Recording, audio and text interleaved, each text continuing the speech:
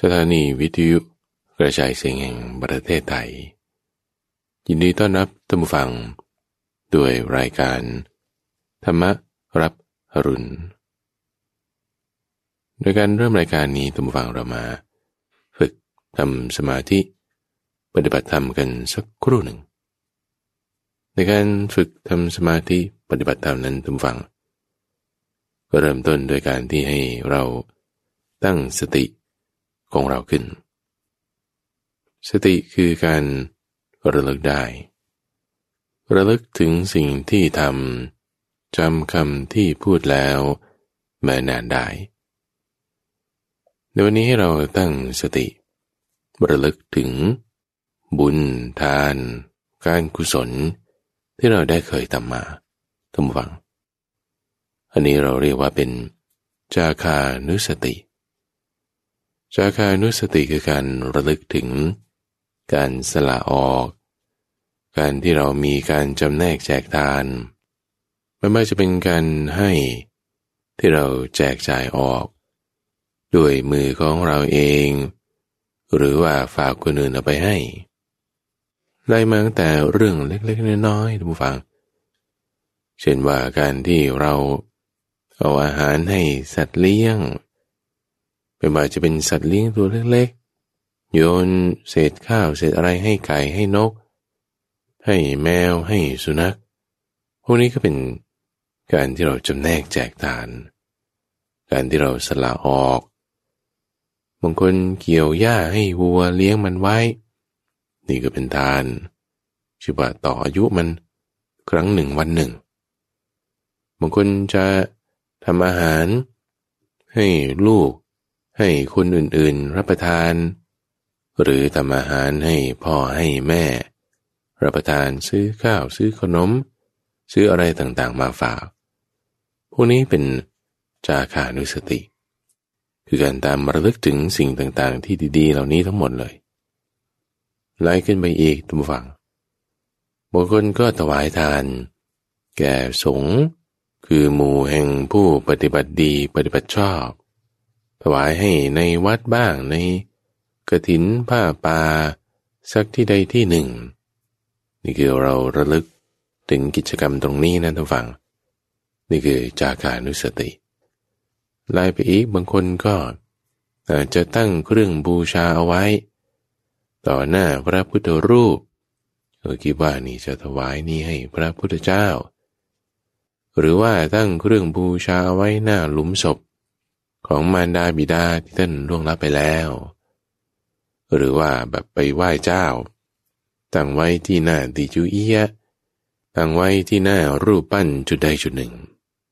นี่ก็ถือว่าเป็นการให้ได้ท่านฟังเป็นการที่เราเจียดสละออกในทรัพย์สมบัติอย่างใดอย่างหนึ่งเปลี่ยนแปลงเป็นปัจจัยสี่ที่ควรแก่บุคคลนั้นจะบริโภคใช้สอยได้แล้วก็สละออกไปให้ไปแน่นอนว่าทุกคนเคยทำมากันแล้วทั้งนั้นแหละท่านฟังไม่ว่าจะมากหรือจะน้อยให้เราตั้งจิตระลึกถึงบุญทานการกุศลที่เราได้เคยให้ไปในครั้งนั้นตั้งจิตไว้อย่างนี้นี่คือจาคานุสติเมื่อเราตั้งจิตระลึกถึงจาคานุสติอย่างนี้แล้วทุกฝั่งจิตของเรานั้นเป็นกุศลแน่นอนเมื่อจิตของเราตั้งไว้ในแดนที่เป็นกุศลระลึกนึกถึงการให้การสละออกที่ได้ทำไปแล้วก็ให้ตั้งจิตเอาไว้อันเป็นไปด้วยกับเมตตาเมตตาคือความที่ปรารถนาให้สรรพสัตว์ทั้งหลายมีความสุขเปรียบเหมือนกับมารดาที่มีความรักความเมตตาถนอมดูแลบุตรคนเดียวที่เกิดในตนให้ตั้งจิตเอาไว้กันด้วยกับเมตตานี้แผ่ไปยังสรรพสัตว์ทั้งหลายในทิศเบื้องหน้าทิศเบื้องขวาเบื้องหลังเบื้องซ้ายเบื้องบนเบื้องล่างทั่วทุกทางเสมอหน้ากัน ตลอดโลกทั้งปวงที่มีอยู่และให้ตั้งจิตเอาไว้ท่านผู้ฟังมันเป็นไปด้วยครับกรุณาความกรุณาคือความปรารถนาให้สรรพสัตว์ทั้งหลายเหล่านั้นพ้นจากความทุกข์อันใดหนึ่งทุกข์ที่ไม่ว่าจะเกิดจากเรื่องของปัจจัยสี่ภายนอกทุกข์ที่ไม่ว่าจะเกิดจากเรื่องของกิเลสภายในทุกข์ที่อยู่ในสังสารวัฏทุกข์ที่ตัวเองอาจจะรู้จักหรือไม่รู้จักก็ตามให้ตั้งจิตเอาไว้อันเป็นไปด้วยครับกรุณาแผ่ไปยังสรรพสัตว์ทั้งหลายในทิศเบื้องหน้าทิศเบื้องขวาเบื้องหลังเบื้องซ้ายเบื้องบนและเบื้องล่างทั่วทุกทางเสมอหน้ากันตลอดโลกทั้งปวงที่มีอยู่เราให้ตั้งจิตไว้อันเป็นไปด้วยกับมุทิตามุทิตาคือความยินดีพอใจความอนุโมทนาในความสุขความพ้นจากทุกข์อย่างใดอย่างหนึ่งที่เราสรรพสัตว์เหล่านั้นได้มีมุทิตานี้จะช่วยให้เราลดเลิกความริษยาไปได้ให้เราตั้งจิตเอาไว้มันเป็นไปด้วยกับมุทิตาแผ่ไปยังสรรพสัตว์ทั้งหลายในทิศเบื้องหน้าทิศเบื้องขวาเบื้องหลังเบื้องซ้ายเบื้องบนและเบื้องล่างทั่วทุกทางเสมอหน้ากันตลอดโลกทั้งปวงที่มีอยู่แล้วให้ตั้งจิตเอาไว้มันเป็นไปด้วยครับอุเบกขาอุเบกขาคือความวางเฉยวางเฉยต่อเรื่องราวที่น่าพอใจหรือไม่น่าพอใจที่มันจะเกิดขึ้นมาจากทิศทางใดก็ตามการที่รักษาจิตให้อยู่ในสภาวะเดิมได้นั่นคืออุเบกขาให้ตั้งจิตไว้อันเป็นไปด้วยกับอุเบกขาแล้วแผ่ไปยังสรรพสัตว์ทั้งหลายในทิศเบื้องหน้าทิศเบื้องขวาเบื้องหลังเบื้องซ้ายเบื้องบนและเบื้องล่างทั่วทุกทางเสมอหน้ากันตลอดโลกทั้งปวงที่มีอยู่เปรียบเหมือนคนเป่าสังที่มีกำลังแข็งแรงสามารถเป่าสังให้ได้ยินได้ทั้งสี่ทิศไม่ยากฉันใดตัวนั้นก็ด้วยจิตอันเป็นไปด้วยกับเมตตากรุณามุทิตาและอุเบกขาแผ่ไปยังสรรพสัตว์ทั้งหลายฉะนั้นเหมือนกันก็ให้สรรพสัตว์ทั้งหลายจงมีความสุขจงมีความเกษมจงมีความเจริญก็อย่าได้ประสบความชั่วร้ายใดๆเลยก็อย่าได้ประสบความเศร้าโศกอันใดเลยก็อย่าได้มีความทุกข์ใดๆเลยขอให้สรรพสัตว์ทั้งหลายจงมีความสุขจงมีความเกษมจงมีความเจริญ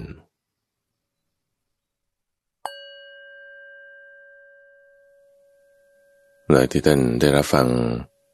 ฝึกทำไปเมื่อสักครู่นั้นคือการปฏิบัติ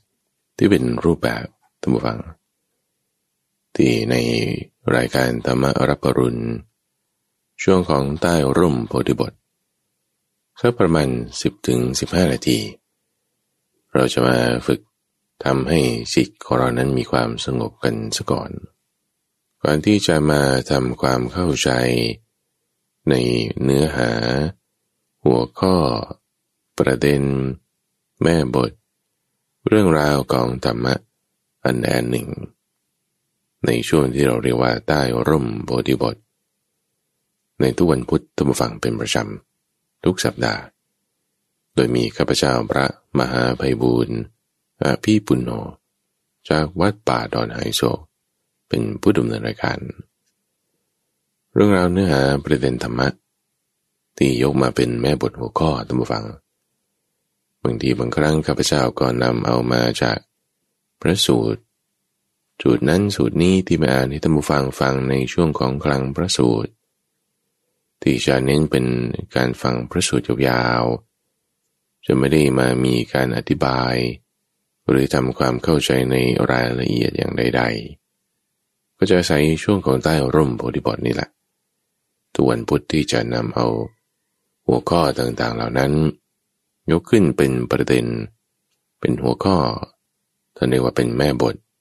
ก็คือเป็นประเด็นเรื่องที่จะพูดคุยนั่นแหละมาทำการอธิบายกันว่ามีที่มาเป็นอย่างไรมีประเด็นแจกแจงออกไปเกี่ยวข้องกับในหมวดธรรมไหนเกี่ยวกับเรื่องคำศัพท์บ้างเกี่ยวกับเรื่องอรรถะในความหมายที่1ที่2ที่3หรือว่าที่สำคัญก็คือว่าสามารถจะนำมาใช้ในชีวิตประจำวันของเราได้อย่างไรด้วยเอาละในสัปดาห์นี้เอพิโซดนี้ก็จะพูดถึงเรื่องของปัจจัย4บทที่พระภิกษุสงฆ์จะต้องทำการใคร่ครวญอยู่เป็นประจำรวมถึงนักปฏิบัติที่มีการปฏิบัติอยู่อย่างเป็นประจำแล้วด้วยที่เราเรียกว่าบทปฏิสังขายโยบทปฏิสังขายโยนี่ที่เป็นการพิจารณาโดยแยบคายเป็นว่าในเรื่องของปัจจัย4จะมีอยู่2บทด้วยกันที่เรามักจะสวดว่าปฏิสังขายโยนิโสจีปรังปฏิเสวามิหลายคนก็สวดได้ด้วยเป็นบทที่อยู่ในการทำวัดเย็นวัดเช้าด้วยโดยแบ่งเป็น2ส่วนคือก่อนที่จะบริโภคเขาก็จะเอาสวดขึ้นเป็น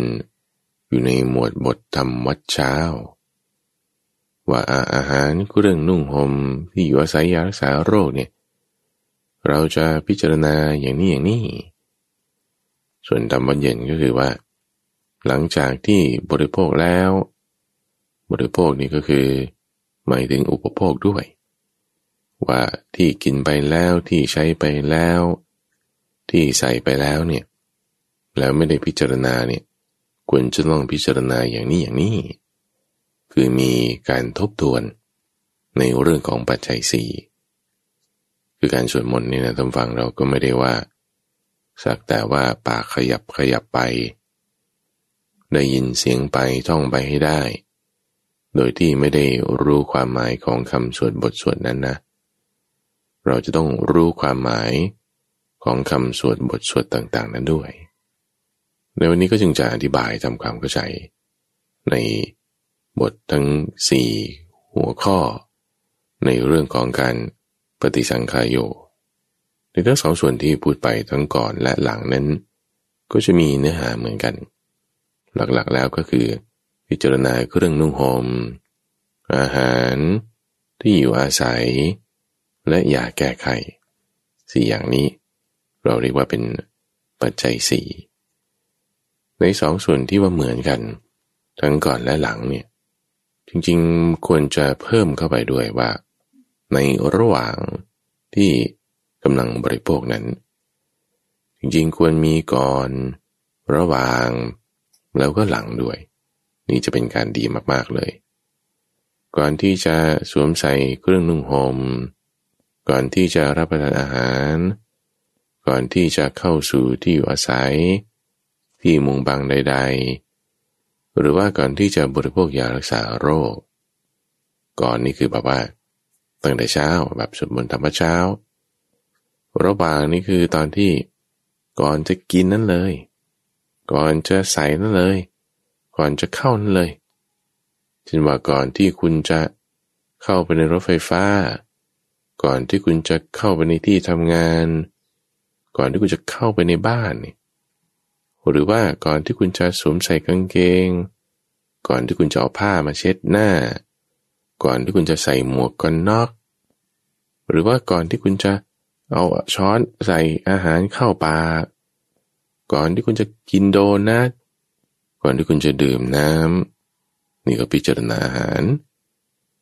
หรือว่าก่อนที่คุณจะทายาก่อนที่คุณจะกินยาเม็ดกินยาน้ำนี่คือพิจารณาในระหว่างหลังด้วยหลังนี่คือก่อนที่จะนอนหรือกลับมาบ้านแล้วในยามต้นแห่งราตรีจิตใจสบายแล้วเนี่ยคุณพิจารณา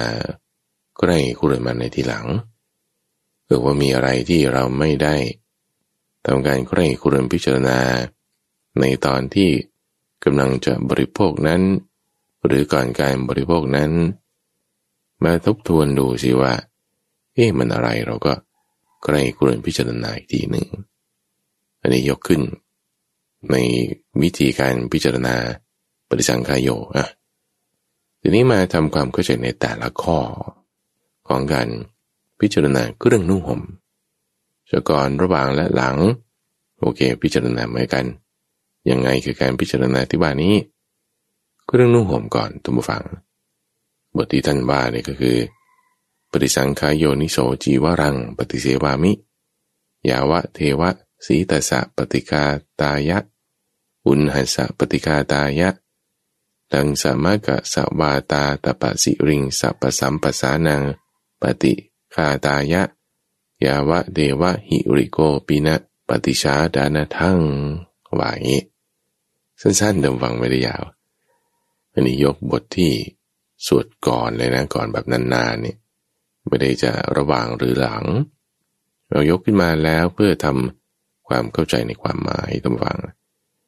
ว่าพิจารณาโดยแยบคายโยนิโสสันใจคำนี้โยนิโสในอะไรจีวรจีวรังจีวรหมายถึงผ้านั่นเองท่านผู้ฟังเครื่องนุ่งห่มผ้าทั้งหมดเลยในที่นี้ไล่มาตั้งแต่เบื้องบนจนถึงปลายเท้าแล้วข้างบนคุณใส่อะไรบ้างแต่ผู้หญิงก็อาจจะใส่เฮดแบนด์ติดกิ๊บผูกผมผู้ชายก็อาจจะใส่หมวกรูปทรงต่างๆจะเป็นหมวกในเครื่องแบบหรือหมวกใส่เล่นหรือหมวกใส่กันความหนาวต่อไปอีกไล่ลงมาถึงเท้าเลยเท้านี่ก็ถุงเท้ารองเท้าใช่ไหมหรือว่าใส่อะไรที่มันคุมรองเท้าอีกครั้งหนึ่งเนี่ยทั้งหมดเนี่ยต้องพิจารณาโดยแยบคายยังไงคือแยบคายแต่ก็ยกตัวอย่างขึ้นเพียงเพื่อบำบัดความหนาวเพียงเพื่อบำบัดความร้อนบำบัดนี่หมายถึงป้องกันหนาวป้องกันร้อนป้องกันสัมผัสจากเหลือบยุงลมแดดและสัตว์เลื้อยคลานทั้งหลายและเพียงเพื่อปกปิดอวัยวะอันให้เกิดความละอายนี่คือพิจารณาอย่างนี้แน่นอนทุกฝั่งบางทีคุณจะไปงานศพคุณก็ต้องใส่สีดำใช่ไหมคุณจะไปงานแต่งงานคุณก็ใส่อีกสีหนึ่งคุณจะไปงานประชุมมีตติ้งคุณก็ใส่แบบหนึ่งคุณจะไปออกกำลังกายคุณก็ต้องใส่แบบหนึ่งคุณจะไปเดินทางต่างประเทศต่างจังหวัดก็ใส่แบบหนึ่งคุณจะไปกรีดยางคุณจะไปทำสวนคุณจะไปใส่ชุดแต่งงานไปกรีดยางได้ไงก็ไม่ได้มันก็ต้องแต่งตัวให้มันเหมาะสมโอเคนั่นคือเราต้องรู้จักกาลและเทศะอยู่แล้วอันนี้นะทีนี้ในจิตใจนี่เราลองพูดถึงว่าจิตใจเนี่ยเราจะไม่ให้มันไปเพลิดเพลินลุ่มหลงในเรื่องแต่งกายนุ่งห่มเนี่ยคุณต้องพิจารณาอย่างนี้นะเพราะว่าคนเราเนี่ยมันก็ไหลไปตามเสื้อผ้าเครื่องนุ่งห่มอย่างเงี้ยได้โดยเฉพาะอย่างยิ่งแบรนด์เนมเนี่ยผู้หญิงเนี่ยเขามีคำกล่าวกันนะบังถ้าได้เห็นกระเป๋ารองเท้าหรือว่าพวกแวววาวเครื่องประดับเนี่ยมันเหมือนน้ำลายไหลเลยก็นี่มีคนเล่าให้ข้าพเจ้าฟังนะว่าจิตใจเนี่ยมันน้อมไปทันทีเลยพวกที่ชอบเนี่ยเขาก็ไปอย่างนั้นเลยเสื้อผ้านี่ก็ด้วยเรื่องการแต่งตัวเนี่ยชอบโดยเฉพาะยิ่งคนที่รักสวยรักงามผู้ชายบางคนก็ชอบเหมือนกันนะ ชอบแบรนด์เนมชอบอะไรที่มันรู้ดูดีโอเคเราก็แต่งให้มันไปตามกาลเทศะท่านผู้ฟังไม่มีความเหมาะสมคือถ้ามันเกินไปมันก็จะสุดโต่งสองด้านท่านผู้ฟังหนึ่งไม่ก็แบบลุ่มหลงเพลิดเพลินเลิศหรูอลังการเกินไปทางหนึ่ง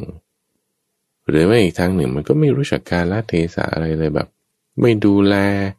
ไม่ทำความเหมาะสมเช่นบางคนอย่างเงี้ยใส่ชุดที่ไปว่ายน้ำที่ชายทะเลคุณไปไหนคุณไปเรียนหนังสือโอ้ยแต่งตัวอย่างนี้ไปเราบอกว่าอันนี้เป็นสิทธิเสรีภาพของฉันอันนี้คือลักษณะเหมือนกับว่าไม่รู้จักกาลเทศะมากกว่าเรื่องสิทธิเสรีภาพในใครๆเขาก็มีกันอยู่แล้วท่านผู้ฟังแต่ว่าเรื่องมารยาทเรื่องความเหมาะสมการรู้จักกาลเทศะอันนี้เป็นมารยาทในสังคมเราก็ต้องปฏิบัติให้มันสอดคล้องกันไปนะแต่ว่าในจิตใจสำคัญตรงนี้จิตใจคุณต้องมีการพิจารณาเครื่องนุ่งห่มทั้งก่อนระหว่างและหลังตามนัยนี้ที่ว่าเพียงเพื่อบำบัดความหนาวความร้อน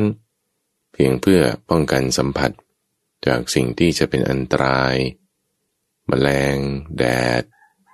เราก็ยังรวมถึงปกปิดอวัยวะงานให้เกิดความละอายที่ต้องปกปิดอวัยวะท่านผู้ฟังเพราะว่าพอเห็นแล้วเนี่ย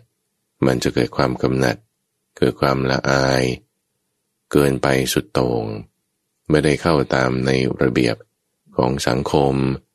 หรือว่ามันจะทำให้จิตเนี่ยมันทรงตั้งอยู่ได้ยากถ้าไม่มีการปกปิดตัวนี้แหละจึงเป็นจุดที่ว่าพวกชีเปลือยอย่างเงี้ยพวกนักบวชที่ไม่นุ่งผ้าเนี่ยเขาจึงเป็นสุดโต่งข้างหนึ่งที่เขาจะโจมตีไม่ได้แล้วว่าในคำสอนของพระพุทธเจ้าเนี่ยสุดโต่งไปสุดโต่งข้างหนึ่งก็ไม่ต้องนุ่งผ้ากันเลยแบบว่าไม่อายกันแล้วไม่มียางอายคือไม่มีราคะไม่มีโทสะไม่มีโมหะโอ้จิตใจท่านนี้บริสุทธิ์จริงๆเนี่ยสุดโต่งไปข้างหนึ่งหรือไม่อีกข้างหนึ่งก็เลิศหรูอลังการโอ้แต่งตัวนี่แบบอย่างกับพระราชาที่ใส่ตั้งแต่ศีรษะเป็นมงกุฎสูงขึ้นไปเป็นศอกถึงเท้านี่รองเท้างอนงามขึ้นมาอันนี้คือแสดงถึงความเลิศหรูมียศถาบรรดาศักดิ์นั่นก็อีกข้างหนึ่งแต่ในที่นี้ให้เราพิจารณาในใจเป็นเรื่องสำคัญควรจะต้องก็แต่งตัวให้มันตามฐานะที่มีความเหมาะสมไปนั่นคือเรื่องของการพิจารณาเครื่องนุ่งห่มตามฝังทั้งก่อนระหว่างและหลังย้ำอีกครั้งหนึ่งนะไม่ว่าคุณจะใส่หมวกแก๊ปติดกิ๊บผูกผมหรือใส่ถุงเท้ารองเท้าชั้นนอกชั้นในอย่างไรให้จิตใจเราตั้งไว้ดีจิตใจเราตั้งแบบนี้นี่เป็นบุญเลยนะเป็นบุญตั้งแต่ตื่นมาใหม่ๆก่อนจะไปอาบน้ำเปลี่ยนเสื้อผ้าเป็นบุญก่อนแล้วในการพิจารณาระหว่างที่สวมใส่อยู่ด้วยแล้วก็หลังจากสวมใส่ด้วยก่อนนอนสวดมนต์ทำความเข้าใจในเรื่องที่เราใส่มาเป็นยังไงข้อนี้สิ่งที่จะเกิดขึ้นตามฟังอานิสงส์ของมันก็คือว่าจิตใจเราจะไม่ได้เพลิดเพลินไปตามเครื่องนุ่งห่มความสวยความงามอะไรเหล่านี้มากเท่าไหร่แล้วก็ที่สองเราเวลาใกล้กรณีแยบคายแล้วเนี่ยเราก็จะไม่ได้ว่าทอดทิ้งไม่ดูแลไม่แยแสแต่ก็จะดูแลเสื้อผ้าเครื่องนุ่งห่มของเราอะไรยังไงต่างๆให้มันดีให้มีความเหมาะสมถูกต้องไปตามกาลเทศะขาดก็ป่าสิเสียหายไปก็ซื้อมาเสริมเพิ่มเติมใหม่ดูตามความเหมาะสมได้จิตใจเราเนี่ยมันจะดีได้แต่มาต้องฟังในเรื่องของอาหารในเรื่องของอาหารเนี่ยก็ต้องมีการพิจารณาเป็นแบบนี้โดยแยบคายแล้วจึงฉันอาหารบริโภคอาหารสูตรที่เราจะนำมาสวดกันอยู่เรื่อยๆแต่ก็จะว่าอย่างนี้ว่าปฏิสังขายโยนิโสปินดาปาตังปฏิเสวามิ ข้าพเจ้าจะยกแค่หัวข้อนี้พอให้ท่านผู้ฟังเพื่อที่จะได้ทราบว่าเราอยู่ตรงนี้อธิบายกันไปในข้อนี้ที่ว่าบิณฑบาตโยนิโสบิณฑบาตังนี่ก็ว่าบิณฑหมายถึงก้อนข้าวท่านผู้ฟังคือพิจารณาอาหารนั่นเองเป็นคำว่าจีวรบิณฑบาตเนี่ยมันไม่ได้สำหรับพระเท่านั้นไงเป็นคำทั่วๆไปจีวรหมายถึงผ้าบิณฑหมายถึงก้อนข้าวคุณจะกินข้าวเนี่ยคุณต้องโยนิโสนะคุณจะห่มผ้าจีวรังไม่ว่าจะเป็นผ้านุ่มผ้าอ่อนผ้าแข็งก็ต้องโยนิโสจีวรังในที่นี้โยนิโสบิณฑบาตังนี่บิณฑบาตนี่คือก้อนข้าวเนี่ยคือเขาเรียกศัพท์แบบว่าเป็นภาษาบาลีเนี่ยต้องฟังเพื่อที่จะแบบว่ามันดูสูงแล้วก็ใช้สำหรับคนสำคัญอย่างเงี้ยนะเช่นหลายๆคำในราชาศัพท์เนี่ยก็เอาภาษาบาลีมาใช้คำพูดบางอย่างบางครั้งที่ใช้ภาษาบาลีนี่ก็สำหรับหมายถึงพระเจ้าพระสงฆ์แต่ว่าถ้าแปลออกมาแล้วมันก็คือศัพท์ธรรมดานี่แหละบิณฑบาตคือก้อนข้าวแต่โยนิโสเนี่ยทำยังไงคือไม่ใช่เป็นไปเพื่อความเพลิดเพลินสนุกสนานดันว่ากินเนี่ยไม่ใช่เป็นไปเพื่อความเมามันเกิดกำลังพลังทางกายรับประทานอาหารเนี่ยไม่ใช่เป็นไปเพื่อประดับกินข้าวเนี่ยนะไม่ใช่เป็นไปเพื่อตกแต่งดื่มน้ำด้วยนะแต่เป็นไปเพื่อความตั้งอยู่ได้แห่งกายนี้ข้อนี้สำคัญเป็นไปเพื่อความเป็นไปได้แห่งอัตภาพเพื่อความสิ้นไปแห่งความลำบากทางกายเพื่ออนุเคราะห์แก่การประพฤติพรหมจรรย์ถ้าทำอย่างนี้ได้จะสามารถระงับเวทนาเก่าแล้วก็ไม่ทำเวทนาใหม่ให้เกิดขึ้นความที่อายุดำเนินไปได้ความเป็นผู้หาโทษในอาหารไม่ได้และความอยู่ผาสุขสำราญจะมีขึ้นได้เกิดขึ้นได้ถ้าเราทำแบบนี้อาหารท่านผู้ฟังมันทำให้เพลิดเพลินสนุกสนานได้ยังไงก็ดูเวลาเขาจัดปาร์ตี้ดิเขาก็เอาอาหารใส่ลงไปอาหารนี่ต้องเป็นอย่างนั้นอย่างนี้นะธีมอย่างนั้นอย่างนี้อันนี้ทำให้เกิดความเพลิดเพลินสนุกสนานได้อาหารนี่จัดปาร์ตี้นี่เห็นกันเต็มเวลาคุณไปคาราโอเกะเป็นไงคุณก็สั่งโอเกดะทอดมากินโอเกดะทอดก็คือไก่ทอดนั่นแหละเอาทำไมต้องสั่งมาร่วมกันเพื่อให้มันเพลิดเพลินสนุกสนาน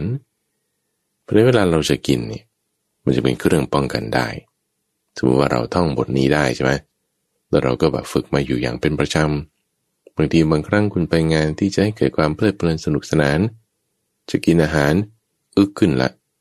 โอ้จำได้ว่าเนวะทวายะคือไม่ใช่เป็นไปเพื่อความเพลิดเพลินสนุกสนานจิตเรามันจะอึกขึ้นทันทีหรือมันก็ยังระลึกได้มันก็ดีอาหารเป็นไปเพื่อความเพลิดเพลินสนุกสนานได้เราก็ต้องพิจารณาว่าก่อนที่เราจะกินหลังจากที่เรากินมาแล้วถ้าเราเพลิดเพลินไปโอ้ยงั้นก็ต้องแบบว่าไม่ให้มันเพลิดเพลินสนุกสนานล่ะจิตมันจะดึงข้ามมาอีกฝั่งหนึ่งทันทีฝั่งที่เพลิดเพลินสนุกสนานไปถ้าอยู่ฝั่งนั้นมันจะดึงกึ๊บขึ้นมาว่าโอ้อันนี้ไม่ใช่เป็นไปเพื่อความเพลิดเพลินสนุกสนาน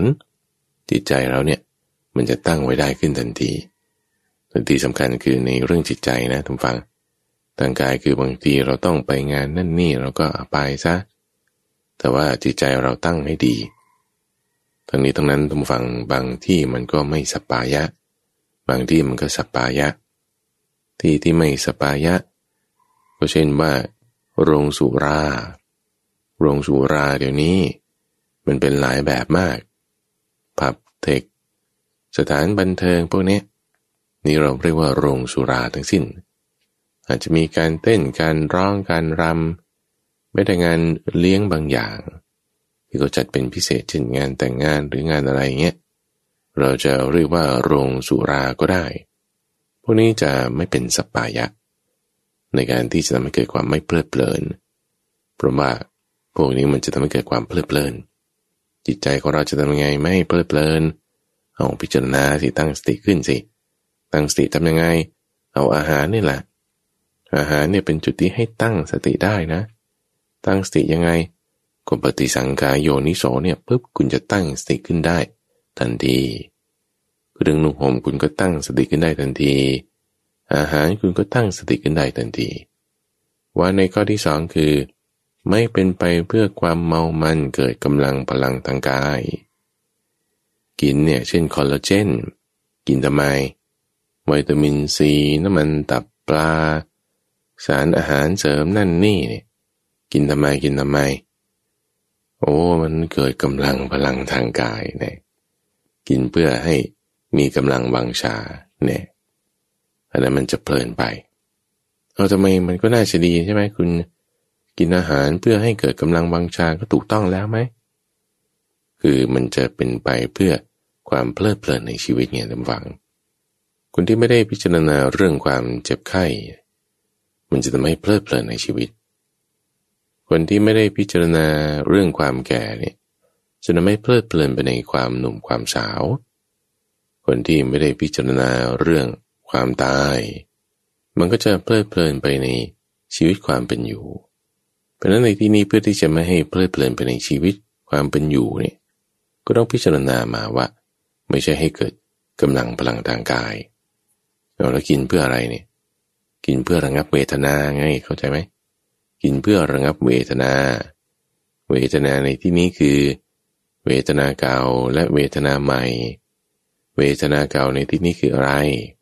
เดี๋ยวจะอธิบายต่อไปเวทนาใหม่ด้วยเดี๋ยวจะอธิบายต่อไปกินเพื่อระงับเวทนาไม่ได้กินเพื่อเดี๋ยวกินสารโปรตีนนี้นะมันจะทำให้กล้ามเนื้อใหญ่ขึ้น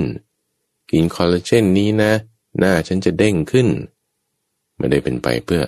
เกิดกำลังด้วยเพราะฉะนั้นถ้าสมมุติว่าคุณจะต้องมาคิดว่าฉันต้องกินเนื้อนะฉันจะได้มีกำลังวังชาในการทำนั่นนี่อันนี้ไม่ใคร่ครวญพิจารณาโดยแยบคายนะเพราะว่าถ้าคุณใคร่ครวญพิจารณาโดยแยบคายท่านผู้ฟังมีอะไรเราก็กินไปนั่นแหละ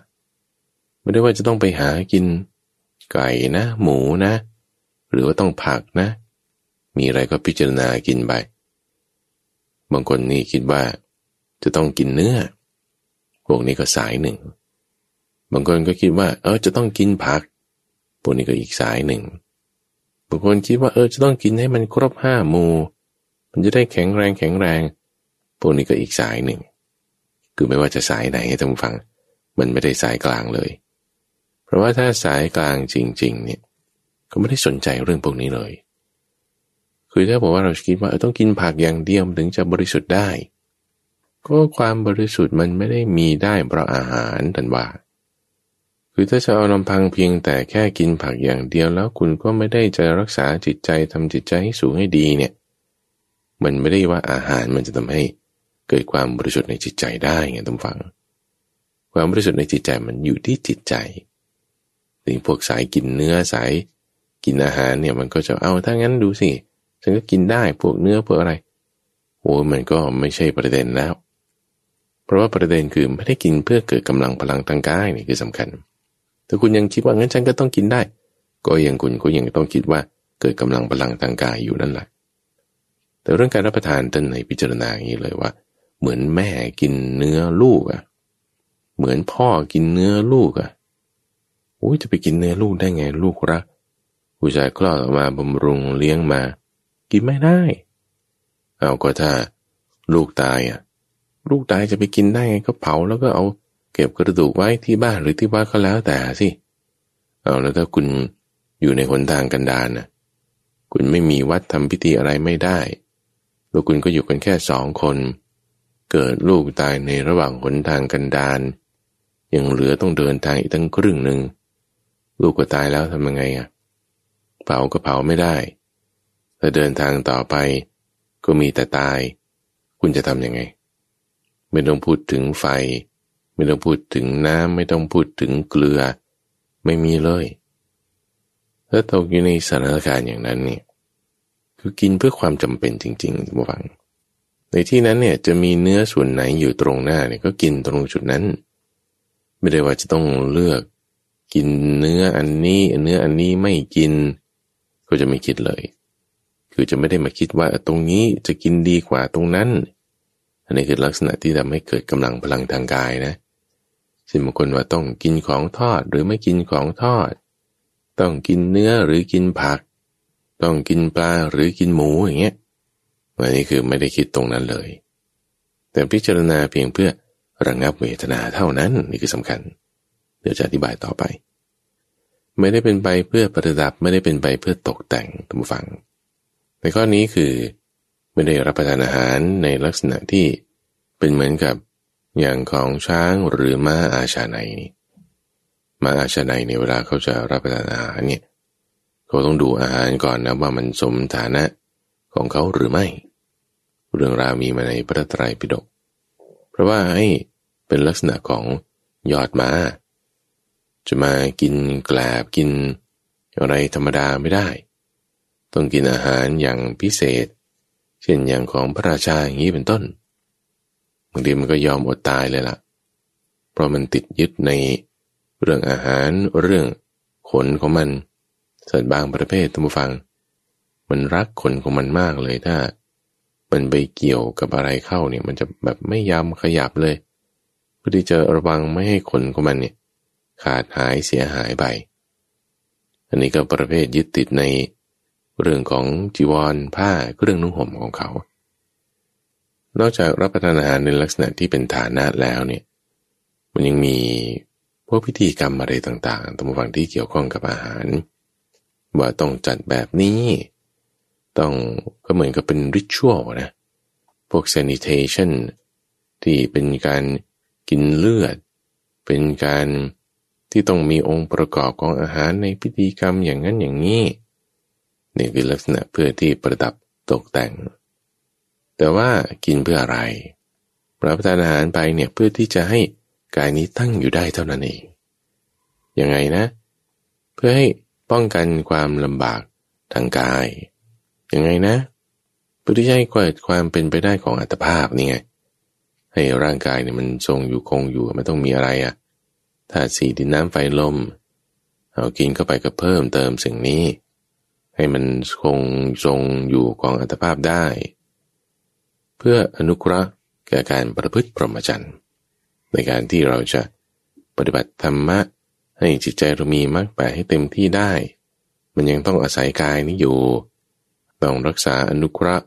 กายนี้ไว้จุดประสงค์ท่านผู้ฟังก็เพื่อที่จะระงับเวทนาเก่าแล้วก็ป้องกันเวทนาใหม่เวทนาเก่าคืออะไรท่านผู้ฟังคือกายของเราเนี่ยถ้ามันมีเวทนาเกิดขึ้นมากจะทำให้การที่จะทรงจิตเอาไว้มาทำความเข้าใจในคำสอนของพระพุทธเจ้าเนี่ยมันทำได้ยากเนื่องจากเวทนาที่มีในกายอย่างมากวันนี้ท่านเตือนไว้แล้วว่าสมัยที่ว่ามีเวทนาทางกายมากเนี่ยมันจะทำให้การทำความเพียรเนี่ยมันเป็นไปได้ยากเช่นตอนแก่แล้วตอนเจ็บไข้ได้ป่วยตอนอาหารหายากตอนมีโรคภัยไข้เจ็บระบาดอย่างเงี้ยก็มีทุกขเวทนามากทุกขเวทนาในที่นี้ก็คือเช่นเบียดเบียนกันต้องระมัดระวังจุดนั้นจุดนี้ยังเจ็บไข้ได้ป่วยปวดเข่าปวดหลังปวดเอวปวดไหล่ปวดหัวปวดข้อมีอะไรมันปวดไปหมดโอ้ยจิตใจมันก็ถูกดึงไปทางนั้นมากถูกดึงไปทางที่จะให้เกิดเวทนานี่เป็นลักษณะแนวโน้มของจิตมันเป็นอย่างนี้อยู่แล้วมักจะโน้มน้าวเคลื่อนไปตามผัสสะที่น่าพอใจหรือไม่น่าพอใจแล้วแต่ว่าไหนมันแรงใช่ไหมทีนี้ถ้าดึงจิตโน้มน้อมเคลื่อนไปเนี่ยการที่จะมาทำในใจในเรื่องคำสอนของพระพุทธเจ้ามันจึงทำได้ยากเพราะฉะนั้นเราจึงต้องมีการระงับเวทนาเหล่านั้นเสียซึ่งมันเกิดขึ้นในกายเราทุกวันเลยนะกายเนี่ยมันต้องแบบมานวดฟันดูแลให้อาหารทำความสะอาดอาบน้ำแม้กระนั้นแล้วมันยังป่วยมันยังไข้ได้เราจะทำยังไงให้เวทนามันระงับลงเรารับประทานอาหารแบบนี้ มันช่วยได้ต้องพิจารณาเพราะฉะนั้นเวทนาที่มันจะเกิดขึ้นก็คือทุกขเวทนานั่นเองเป็นเวทนาเก่าอย่างหนึ่งเป็นเวทนาที่ถ้าเกิดมีในกายแล้วมันจะทำความเพียรได้ยากเราก็รักษามันจุดนี้โดยการให้มันกินอาหารแต่จะกินอาหารแล้วไม่เพลินไปตามอาหารก็ไม่ใช่ว่าอดไปเลยหรือต้องเป็นอาหารเฉพาะประเภทนี้ไม่ใช่ประเภทนั้นอันนี้มันจะทำให้การอยู่ประพฤติพรหมจรรย์ทำได้ยากเราก็ต้องพิจารณาให้ดีว่าอยู่ในสิ่งแวดล้อมแบบไหนเหมาะสมหรือไม่อย่างไรนอกจากเวทนาเก่าคือทุกขเวทนาในร่างกายแล้วก็ยังมีพวกโรคภัยไข้เจ็บด้วยทุกฝั่งในกายของเราเนี่ยเช่นถ้าคนเป็นเกาต์อย่างเงี้ยนะคุณจะมากินยอดผักหรือคุณจะมากินสัตว์ปีกหรืออาหารที่มันมีกรดยูริกอยู่สูงเนี่ยมันไม่ได้เลยเอาถ้างั้นคุณกินอะไร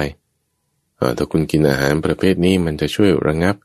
ทุกขเวทนาจะช่วยกำจัดกรดยูริกได้ดื่มน้ำบ้างกินอาหารที่มีความเหมาะสมบ้างหรือเวทนาเก่าอย่างที่3ตัววังทีนี้ข้าพเจ้าเคยได้ยินมาอย่างคนไทยสมัยก่อนเนี่ยนะแต่เป็นคนโบราณซะหน่อยนึงเนี่ยเกิดอยู่ในยุคช่วงของเบบี้บูมเนี่ยมีครั้งหนึ่งที่เดินทางไปต่างประเทศแล้วก็อาหารต่างประเทศมันก็ไม่ได้มีข้าวท่านผู้ฟังเขาไม่ได้กินข้าวกันเป็นหลักเขากินขนมปังบ้างเขากินสเต็กบ้างเขากินอาหารพื้นเมืองของเขาเนี่ยไม่ได้มีข้าวเลยอยู่ไปสักอาทิตย์2 อาทิตย์รู้สึกว่ามันอยู่ไม่สบายทำไมมันไม่ได้กินข้าวพอเอาข้าวมากิน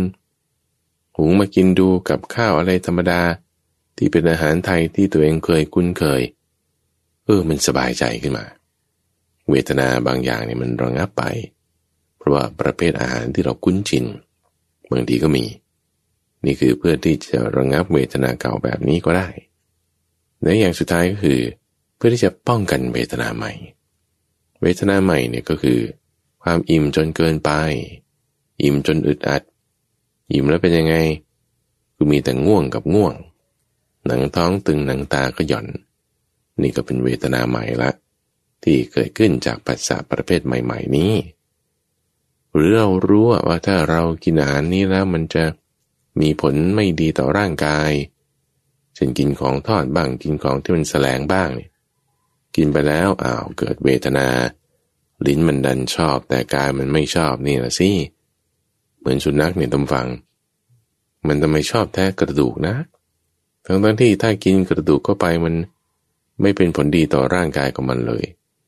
ก็มันชอบนี่บางทีเราก็ถูกลิ้นถูกปากแต่มันไม่ถูกกับในร่างกายล่ะเราก็ต้องรู้จักพิจารณาป้องกันเวทนาใหม่ที่มันจะเกิดขึ้นอย่างพวกอาหารที่เป็น processed food อย่างเงี้ยไส้กรอกเนี่ยแม้รสชาติมันดีนะแต่กินเข้าไปแล้วเนี่ยบางทีท้องอืดไม่รู้ว่าผสมอะไรหรือบางทีมันก็เป็นท้องผูกมันก็เกิดจากสารที่มันผสมเข้าไปนี่แหละแต่ไม่เกิดทุกขเวทนาใหม่ขึ้นมาเราก็ต้องระวังทุกขเวทนาใหม่นี้ยังรวมถึงถ้าคนที่รับประทานอาหารมื้อเดียวเนี่ยจะกินในลักษณะไหนที่พอตกบ่ายไปแล้วตกเย็นไปแล้วเนี่ยมันไม่หิวข้าวเพราะว่าถ้าคนรับประทานมื้อเดียวถ้ายังไม่คุ้นชินเนี่ยต้องฟังบางทีตกเย็นตกบ่ายมาเนี่ยมันหิวหิวก็กินไม่ได้ใช้รักษาศีล 8หรือประเภทที่ไม่มีอันจะกินมีอาหารน้อยอย่างเงี้ยถ้ากินมื้อเดียวได้มันก็ดีก็จบทีนี้เทคนิคในการที่ว่าจะกินแล้วมันอยู่ได้ยาวไม่มาหิวในตอนค่ำตอนบ่ายหรือตอนเย็นนี่เทคนิคนั้นก็คือว่าคุณต้องเคี้ยวข้าวให้มันละเอียดถ้ากินข้าวนี่นะอยู่รีบด่วนเคี้ยวกึบบางคนเนี่ย6 คำนั่นแหละหมายถึงเคี้ยว6 ครั้งใน1 คำเนี่ยกลืนลงแล้วเคี้ยวอย่างนี้มันเคี้ยวไม่ละเอียดพอเคี้ยวไม่ละเอียดเนี่ยไอเอนไซม์ที่มันย่อยแป้งเนี่ยนะมันอยู่ในน้ำลายของเราเท่านั้นทำให้แป้งที่เข้าไปในร่างกายมันย่อยไม่หมดไม่เต็มที่เนี่ยมันก็เน่าอยู่ในนั้นก็ออกมาเป็นอุจจาระเยอะแยะ กินเข้าไปเนี่ยก็ถ่ายออกมาเฉยแต่ถ้าบอกว่าคุณเคี้ยวให้ละเอียดละเอียดโดยเฉพาะยิ่งพวกข้าวเนี่ยนะเคี้ยวละเอียดละเอียดเลยข้าวแป้งเคี้ยวละเอียดละเอียดเลยไม่ใช่แค่6 คำไม่ใช่แค่10 คำไม่ใช่แค่20 คำลองเคี้ยวข้าว30 ครั้งต่อ1 คำดู30 ครั้งนะหรือบางคนเนี่ยเคี้ยวไปกว่านั้นฝึกเนี่ย50 ครั้งไปเลยเคี้ยวข้าว50 ครั้งต่อ1 คำเราค่อยกลืนดูทำอย่างนี้ดูทำฟังลองฝึกนะสมมุตินะแต่เราฝึกตั้งจิตแบบนี้ดูเคี้ยวให้มันละเอียดละเอียดเนี่ยน้ำลายของเราเนี่ยมันจะผสมปนกับอาหารได้อย่างทั่วไปหมดประสิทธิภาพการย่อยเนี่ยจะสูงหมายความว่าร่างกายเนี่ยจะใช้พลังงานในการย่อยก็น้อยอาหารที่ย่อยออกมาก็ดูดซึมได้เต็มที่ทำให้ร่างกายของเราเนี่ยมันมีประสิทธิภาพสูงไม่หิวในตอนบ่ายแต่จะมีความรู้สึกท้องว่างเฉยๆถึงแม้จะไม่ได้กินมากกินพอดีแต่ว่าไม่หิวตอนบ่ายแล้วก็ไม่เปลืองอาหารด้วยนะคือบางคนจะบอกว่าฉันหิวมากฉันต้องกินเยอะๆฉันต้องกินเร็วๆผิดแล้วกินเยอะๆกินเร็วๆเนี่ยยิ่งคุณไปหนักร่างกายด้วยซ้ำเนื่องจากมันเหนื่อยอ่อนอยู่เนี่ยยังดูสิคนเหนื่อยอ่อนมาเนี่ยเขาไม่ได้ว่าเอาอาหารอะไรให้กินเต็มที่เขาต้องเริ่มจากอาหารนอนก่อนก็จึงเรียกว่า breakfast ไงคือเบรกจากการฟาสต์นี่คือการอดอาหารบางคนอดอาหารมาแล้วทั้งคืนไม่ได้กินอะไรเลยหรือมาแล้วตลอดวันจะมากินอาหารอีกทีหนึ่งก็วันรุ่งขึ้นอาหารเช้าวันรุ่งขึ้นที่คุณจะเบรกเจ้าการอดอาหารคือ breakfast เนี่ยมันจึงต้องเป็นอาหารที่แบบว่าอ่อนๆไม่ใช่หนักๆจริงๆแล้วกินอาหารอ่อนๆไม่มากมื้อเดียวเนี่ยมันพออยู่ทำฟัง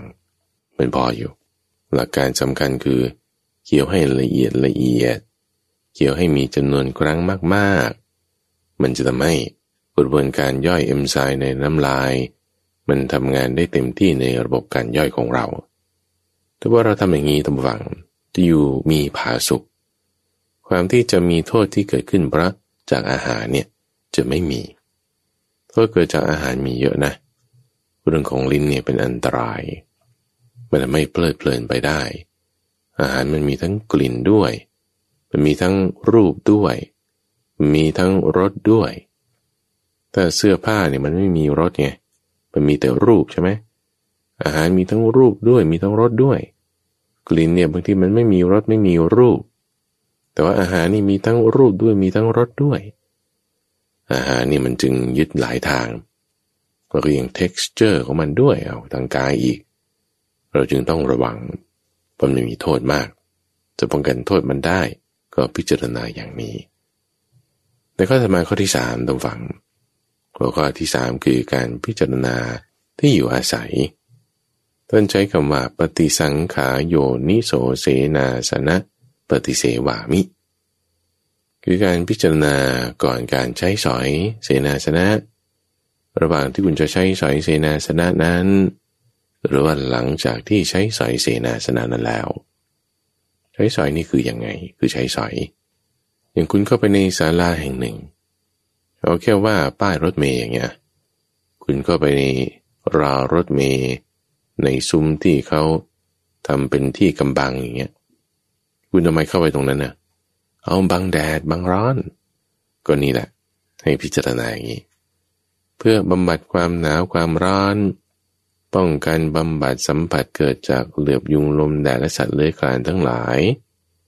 แล้วก็ป้องกันอันตรายจากฤดูกาลที่มันจะมีการเปลี่ยนแปลงความหนาวจากลมอากาศหรือฝนตกนี่ก็ด้วยอันตรายที่จะพึงมีจากดินฟ้าอากาศแล้วก็อาศัยที่เหล่านี้เป็นที่ที่จะหลีกเล่นสำหรับการภาวนาได้อาศัยที่อยู่ที่จะใช้เป็นการภาวนาในที่นี้ท่านก็พูดถึงเรือนว่างนั่นแหละเป็นที่ที่จะอาศัยได้เสนาสนะเราต้องพิจารณาถึงใช้สอยบริโภคเราจะเข้าสู่ที่มุงบังจุดไหนต้องฟังเลยเราแบบคิดในข้อนี้ก่อนคุณจะเข้าบ้านโอ้ยนี่เราจะเข้าบ้านเราจะใช้สอยบ้านแล้วเพื่อที่จะป้องกันจุดนี้คุณจะเข้าไปในร่มไม้ คุณก็พิจารณาก่อนคุณจะเข้าไปในที่ทำงานรถยนต์นี่ก็เหมือนกันเป็นเสนาสนะได้ก่อนที่คุณจะขึ้นรถคุณพิจารณาก่อนรถนี่ป้องกันความหนาวความร้อนป้องกันสัมผัสจากเหลือบยุงลมแดดป้องกันอันตรายจากลมจากฝนสามารถที่จะอยู่เงียบๆหลีกเล่นได้รถด้วยห้องนอนเราด้วยอาคารสถานที่แห่งใดแห่งหนึ่งก็ไปในศาลาก็ไปในที่มุงบังใต้ร่มไม้พอเราพิจารณาไปอย่างนี้ตรงฝั่งจิตใจของเราจะนุ่มนวลยังไงเราจะไม่ได้ว่ามาคิดยึดถือวันนี้เป็นบ้านของฉันนี่เป็นที่ของฉันนี่เป็นเขตของฉันอย่างเพื่อนบ้านก็มีปัญหากันในตรงฝั่งก็เพราะอย่างนี้ล่ะเธอลุกล้ำเข้ามาในเขตของฉันอย่างนั้นอย่างนี้ถ้าคิดไปอย่างนี้นี่คือมันยึดถือละยึดถือไปในเสนาสนะนั้นจะกลายความยึดถือในสถานที่จุดนั้นได้ต้องพิจารณาโดยแยบคายแบบนี้ทั้งนี้ทั้งนั้นนะต้องฟังมันก็เป็นสุดตรงสองข้างคือ